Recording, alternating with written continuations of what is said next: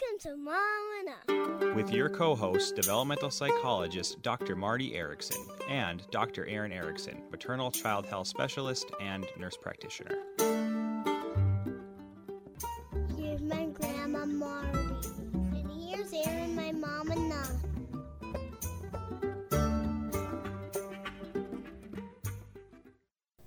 Welcome to Mom Enough. I'm Marty Erickson here with my daughter Erin, and we are so pleased to be launching into this second edition or a part of a series, a three-part series that we're doing with sponsorship from St. David's Center for Child and Family Development. They are a long-term supporting partner of Mom Enough, and in my own career at the university before, I worked so closely with them over many decades. So we just really value that organization and the wonderful experts that they bring to our Mom Enough podcasts.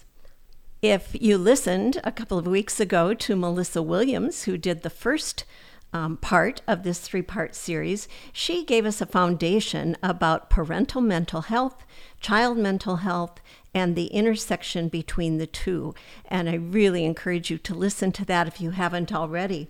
But today we're going to be joined by Laura Talbot, who has a master's degree in child development from the Erickson Institute in Chicago, one of my favorite places. And she also has a master's degree from Northwestern University in counseling with a specialization in child therapy. She has years of experience working as a developmental therapist in the early intervention system of Illinois. But we're very lucky here in Minnesota that she joined St. David's Center here in the Twin Cities in 2018. Where she is a home visitor and home visiting supervisor, supporting parent-child relationships within families with children from birth to 5. She is passionate about early intervention and the power that a positive parent-child relationship has on development and relationships across the lifespan. And we're just so happy to have you with us today, Laura, and you're going to be talking specifically about postpartum depression and anxiety as a part of parental mental health or mental health challenges, particularly when children are very young. And so we just really look forward to what you have to bring us today. Thank you for being here. So much for having me. Yes, Laura, we're just so grateful for your time and wisdom today. Let's start by just kind of fleshing out what the difference is between postpartum depression or anxiety and typical depression and anxiety. Are the risk factors different? Do they look different? Just tell us a bit more about that. Sure. I think in general, we don't think of postpartum depression and anxiety as markedly different from typical. What makes it different is the onset. So we're talking about depression or anxiety that's starting in pregnancy or up to 1 year post-delivery. With that being said, while it's not markedly different, right? If we think about all the challenges and the transitions that are happening as a new mother and in that newborn period, we can then think like, wow, the impact of depression at this point in the lifespan is just really significant. Another thing that I want to make sure that I highlight and point out is that that postpartum depression and anxiety are really common. So some statistics are saying, 1 out of 9 moms, some 1 out of 7. Some statistics are even up to 20% of women are impacted by postpartum depression or anxiety. So I think the message there is that this is common and happening for many women who really don't even know that they are experiencing it until they were on the other side. Right? Until they're looking back and time has given them that opportunity to say, wow, I think that's what was happening for me then. So one of the important things to be thinking of when we're holding how common this experience is that we do have a good sense of what some really predictable risk factors are. Obviously, a history of depression or anxiety pre-pregnancy and is significant.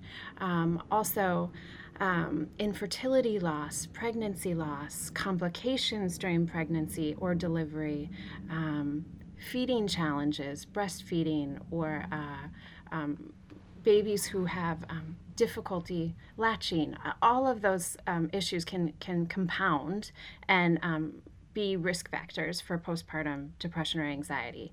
Also, all the social supports, right?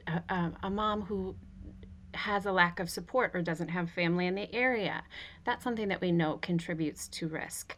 And then another really huge eye-opener for me personally was that one risk factor for moms is difficulty asking for help, perfectionism, high expectations. So this might be a mom who went into motherhood thinking like, I got this. I know exactly what to do. I can handle stress and hard things. And then, wow, the overwhelming gut punch of a newborn and recovery from birth.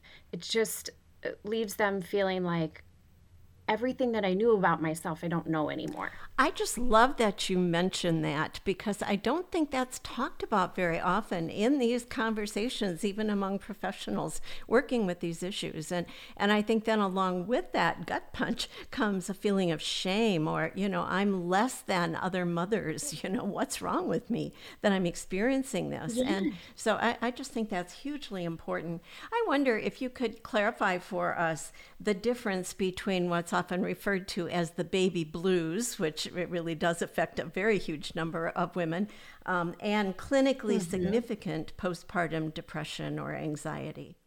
So I think sometimes the two are melded together, and because the symptoms are similar and they overlap. And so the experience of baby blues is expected. It's part of the transition into motherhood and due in large part to hormonal shifts. And those the baby blues will get better in a period of weeks. So I think when we begin to think about significant postpartum depression, we think things are getting worse and they're not getting better. And it's lasting several weeks. And that it's starting to impact functioning. There have been a number of women and celebrities in recent past who have shared their own experience of postpartum depression. I'm thinking of Chrissy Teigen. She's a model, a TV personality, and she wrote an essay a few years ago about her own postpartum depression. And in the essay, she talks about overwhelming body pain and aches. Sleeping on the couch for days on end, keeping her clothes downstairs in the kitchen because she just couldn't possibly muster the energy to get upstairs at the end of the day. So this is the kind of depleting, excruciating experience of postpartum depression and anxiety that makes it more than the baby blues. Great description. Yeah, really helpful. I'm so glad you brought up that story about those physical symptoms because, I often as a clinician will have patients come to me and they're like, oh, I hurt and oh, my back hurts and I'm tired and they're not really thinking about depression. And sometimes they're like, oh my goodness, I never even realized that could be a factor. And then of course, when it's treated, they feel better. Now, not to say that all fatigue or all body pain is caused by that, but it's a really important factor to consider. And the more we work to address the stigma of mental health, the easier it will be for people to really consider that possibility and not feel dismissed by the suggestion that there could be a mental health factor involved. Absolutely. And I think that's my biggest hope from our conversation today is that that support people feel like, gosh, just saying something is enough, right? Yeah. Just talking about how are you feeling today? What's that like for you? Just to bring that unspoken out and because that's where the shame is, right? When you're a new mom and this is supposed to be such a joyous time in your life and what you're feeling internally just does not match up. Yeah. Right? And then our brains say, okay, well, that's got to be me. That's not, because this is this time and everybody says it's so wonderful. So it must be me. I must be the one who is different. And that's a really lonely and horrible, like hard place for someone to be. And we want to just take them out of that. You don't have to be in this alone. Yeah, such an important reminder. So I'm sure people listening may be thinking, oh, maybe this isn't me. Maybe I have some risk factors, or maybe someone they love has some risk factors. How can we support someone who we suspect is struggling with postpartum depression or anxiety or postpartum OCD, which often doesn't get the credit that it needs?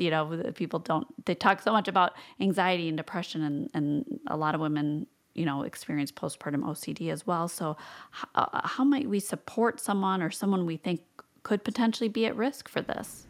And so that just turned on a part of my brain, Erin, as you shared that too, because that is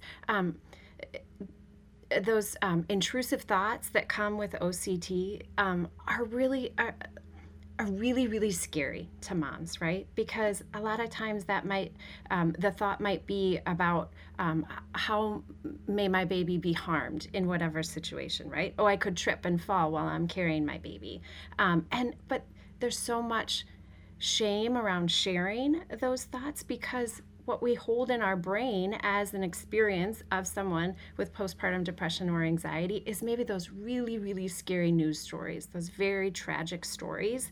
And so if we are starting to experience anything that maybe feels like, could I harm my baby? Wow, that's going to be really, really challenging to share. And so that's how I think we can support families. If we are thinking after hearing this conversation, gosh, I might have a lot of risk factors for depression or anxiety, or my sister, the best thing that you can do is just start talking about, what's your relationship with your OB? Are they asking you? Are they checking in about depression symptoms throughout your pregnancy? Do you feel comfortable bringing those things up with them? If you don't feel comfortable with them, what about your primary care physician? Is there a friend? Is there just someone that can be in this with you? I think the preparation is really a crucial part of supporting moms who are experiencing. Yeah, so important. And I wanted to just also mention, in case dads are listening, that dads can also struggle with intrusive thoughts. There was a study done that showed a significant percentage of dads experience intrusive thoughts. And I think because we have raised our awareness of postpartum mental health issues for mothers, that sometimes we forget to mention that, dads can have some of this too. Yeah. And so for anybody, whether it's a mom or a dad, it's really important to check in and pay attention to that. And that, so many times at really crucial transitions in our lives, moving, a new job, we expect increase in anxiety or depression, and the same is with becoming a new parent.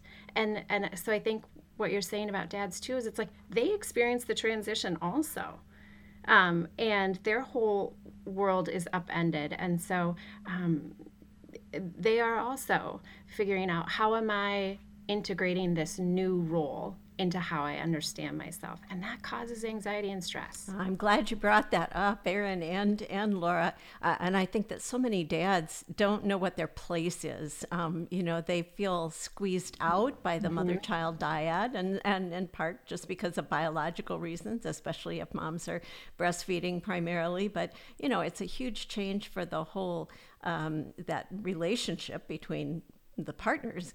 But I think a lot of times they haven't had the experience that females have had in babysitting or, learning about children and particularly newborn infants who don't appear to do so much, at least as a lot of fathers describe. I hear that more from dads than moms, but they're little creatures that it's a little hard to relate to if you really don't know what they need and what to expect. So that brings me to the next question, which is what can get off track with the baby's development and the parent-child relationship when the primary caregiver, or I would say both caregivers, both primary caregivers, are struggling with postpartum depression? What are some of the consequences of that for the child and the relationship? Well, I think first and foremost, just the satisfaction in the relationship, right? Like if you don't feel good enough as a parent, if you don't feel like you understand your baby, you can read their cues and be what they need, then you start to feel like you start to maybe spend less time holding your baby, right?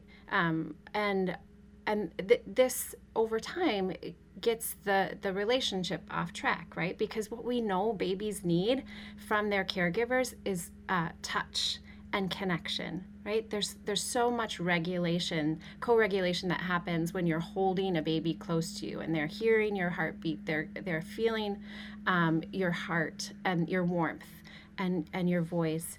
And so over time, we are holding our baby less and connecting with them less. We're starting to feel dissatisfaction in the relationship, right? And we're not feeling good enough. And so then that can create a pattern where baby stops signaling their needs, or it might be confusing the way that they signal needs. And so that can impact development, right? If you're not... if it just feels excruciatingly painful to hold baby and be smiling back and forth with your baby, that baby's missing out on the social connection, the social smile, the back and forth, what we call as like the reciprocity in the relationship. So we might see like delayed milestones in terms of their first smile, their first babble. There's so much. Babies are wired to learn about people from their mothers and their caregivers' faces, right? Their eyesight at birth is just 8 to 10. They can see 8 to 10 inches. So like right in the crux of your arm is what a baby can see. And if a mom is experiencing really significant depression, she's likely going to have a flat affect most of the time. Right? And that doesn't give that baby the same rich learning experience as a mom who is changing her facial expressions. She's cooing at the baby's cooing back, all of this back and forth.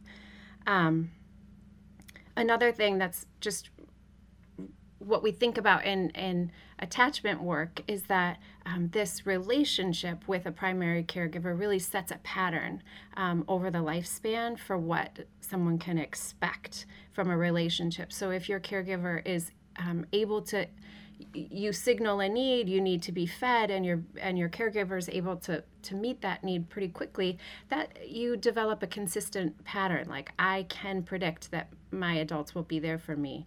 If depression or anxiety is getting in the way of meeting those needs, it becomes less predictable. So you might need to cry more, you might need to cry less. Just in general, it's confusing. Can imagine and just think about that, the baby doesn't really have all the capacity to understand these things. All they know is what they see in that up close and the feeling they get, and their competence is often in their cries or their ability to elicit a response. And if they don't get that, I could see where that would really create challenges. And of course, we know that this is such an important time of brain development that stress and all of those factors can really affect that. And so a baby whose need is going on is their cortisol levels, their stress hormone levels are so much higher, and that does have impact over time to brain development. Yeah, I've had this conversation with several patients before, talking about that we all experience stress. Babies experience stress, adults experience stress, children experience stress. And it's really that, you have that cortisol that goes up, and you have other stress hormones, the adrenaline, the norepinephrine, the epinephrine. But, it's not having like a periodic moment of stress that's a problem. We all have stress. And so babies are going to have stress, and you can see and measure that cortisol. It's that stress without the relief, or that supportive, responsive parent to soothe the child and help those stress levels come down and elicit that parasympathetic response, which is that relaxation response, which is a buffer and a protection against the periodic stress we all experience. But for babies, when their parents are struggling, there isn't that time to kind of bring the stress down, to elicit that relaxation response for the baby to feel that love and support, or there isn't enough of that in the context of too much stress. And so, parents often worry about that, like, oh, well, I was having a really bad day. Is that? And I'm like, no. It's the sum total of that experience. It's the overtime, and it's also the like I think of it as the more that you're doing something that feels like, okay, I know what I'm doing. My baby is responding to my soothing. You're just going to feel more competent in it. You're going to feel your confidence as a parent is just going to really go up, right? And that is helpful for depression. That's activating, right? Like you walk into the room and your baby smiles. Like, yeah, that gives you that joy juice inside that is really, really helpful for any parent, right? That's how we bond and connect. But it's just really like, gosh, if you're not having that dance that you're talking about, baby cries, you soothe, and they soothe. Over time, you worry that you don't know how to do that. And that compounds over time in the relationship. There's so many other ways that moms get messages of like, I'm not good enough, right? But this can just set us off really early in a way that that's just challenging. Yeah. So I'm thinking about parents who are experiencing this. They're having a mental health issue, they're struggling, and it's affecting their baby or toddler.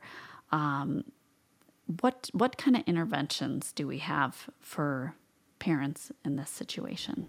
Yeah, it seems really wild to think like what type of intervention could be for a newborn, for an infant and their caregiver, and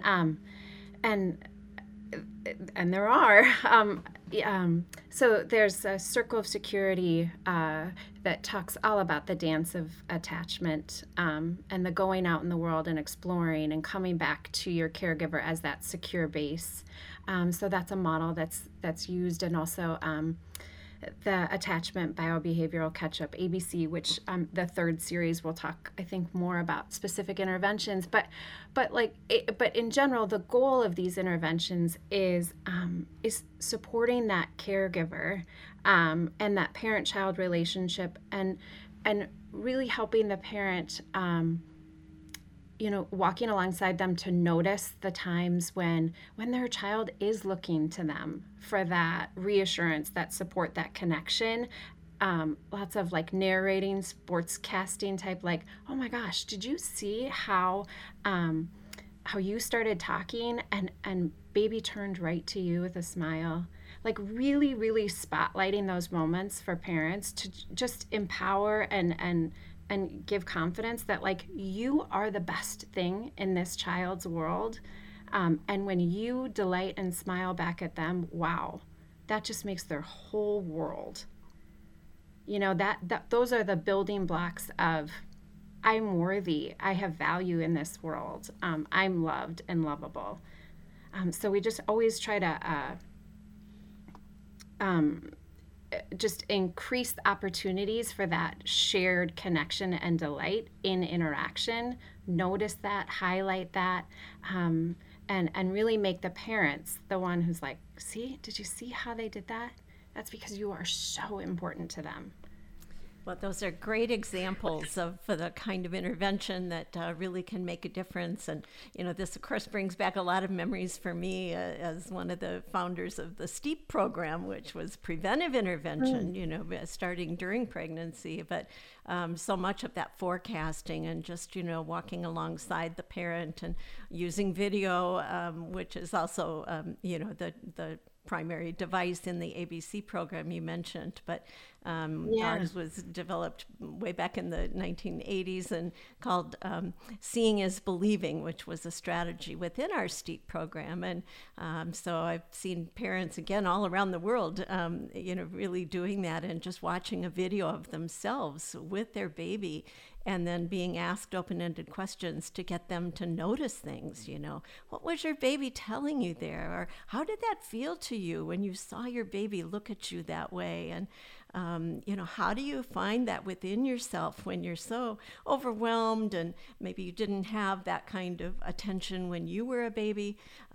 Just a lot of things that really kind of help the parent reflect and figure out the parent they want to be and see those moments when they are being that parent.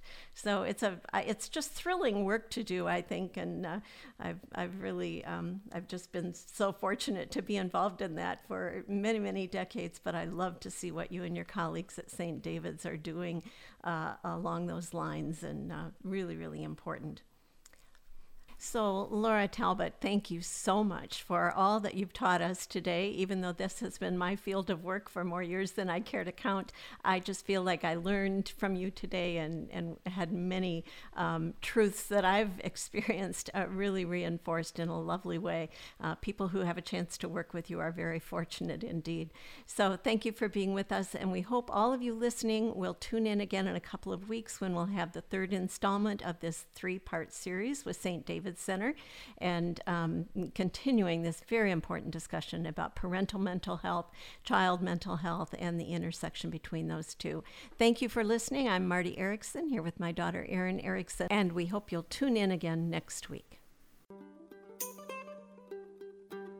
Content copyrighted by Marty and Erin Erickson. All rights reserved. Visit momenough.com for an archive of all Mom Enough shows and many free downloadable resources on child development, parenting, and maternal health and well-being. Do you think I'll have a show called Kid Enough someday?